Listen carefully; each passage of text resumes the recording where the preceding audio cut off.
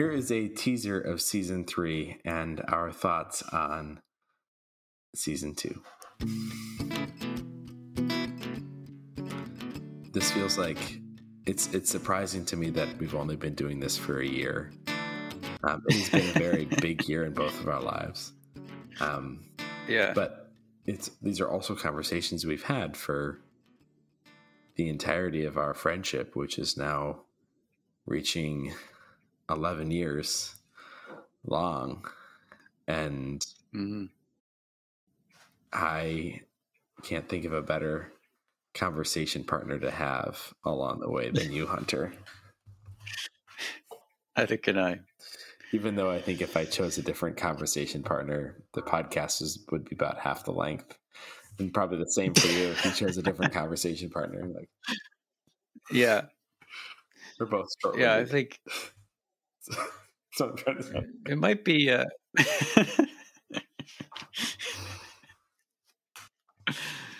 it might be more comfortable in some ways, but it wouldn't be as interesting and it wouldn't be as enriching, I think, because we are so different in so many ways, and yet we have almost the exact same values. And we arrive at very close opinions and consensus on something from totally different directions. Mm-hmm. Sometimes I wonder if that comes through in our episodes. I hope it does, but I hope so. I mean, we don't really connect with people that don't already know us, or at least one of us. Yeah. So the views are already a little bit distorted there. We're over 1,000 at this point, so total views. That's awesome. Whatever that means, but not nothing. Yeah, it would take me a while to count to 1,000, so there's that. I mean, not as long as it would take Hamilton to write 1,000 words, though. That is true. Totally meaningless comparison. So I could say it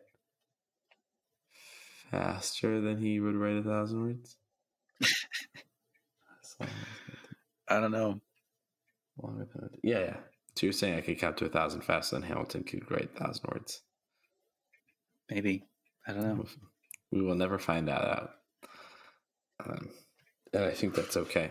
I don't think that's a question that's banking on people's minds.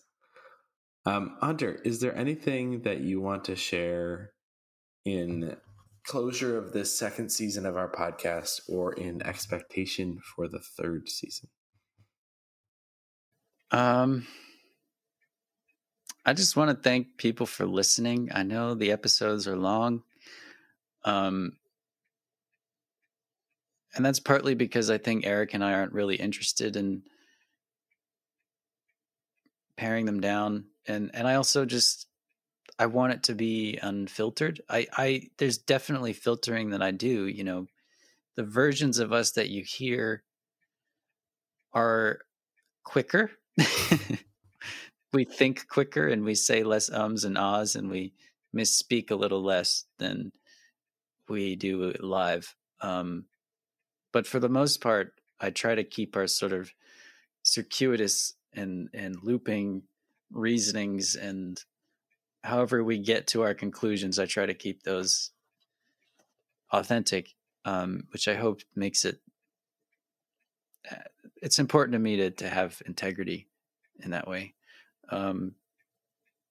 Give us feedback. I don't listen to podcasts, so I don't know what people want. If you tell us what you want, I may or may not listen, but honestly, just anything you have. I'm on hdanson at mastodon.social and at hdanson on Twitter. I don't check them that often, but I'll check them eventually.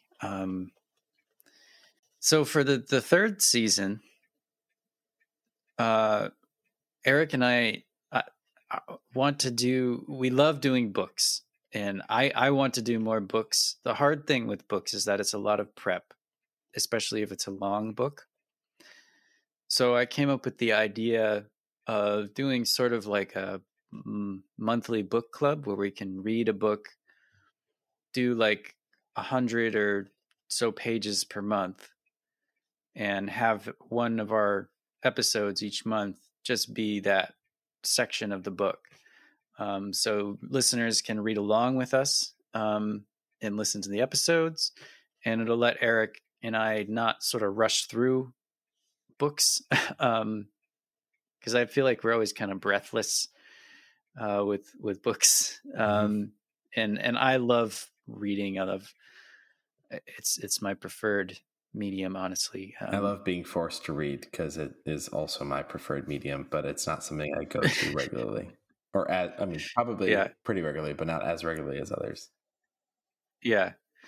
So we are planning to do East of Eden by John Steinbeck, which I've read a while ago, but I breezed. I devoured it pretty quickly, so I'm happy to take it a little slower, and if I can get other people to read it. I love Steinbeck. Like Hamilton, he is also full of contradictions, but East of Eden is really a great ride, and I'm excited to get into it. And we have other stuff that will be planned between then. Yes, there's a few things I'm excited about for our next season. I would also be interested if anybody has their thoughts on our grab bag episode. That was one that I know I really enjoyed, but I don't know how well it came across in the recording. I had some good reviews from family. Said they enjoyed it. Okay, but I'd love to hear those thoughts, as well as thank you to everybody who's messaged me, telling me that God's not dead. I see you, I hear you. God's not dead. And if you do this East of Eden reading with us, please let us know. We have really enjoyed our episodes when we've had guests on, and so I'm sure if there are any individuals that are reading through East of Eden with us, I'd love to find a way to invite you on, even if it's for part of one of the episodes. We could find a time that could work, to get some of your thoughts, and to get more voices in this conversation. And thank you, listeners. Yeah.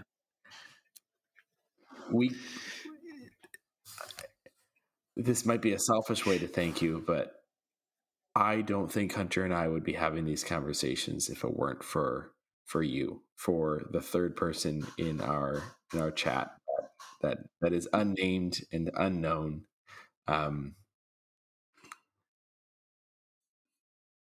But you give us a space and a reason to gather together to read things that are challenging and enjoyable and unenjoyable to both of us at different times, and to think through not about whether they're good or not, but how they've shaped us. And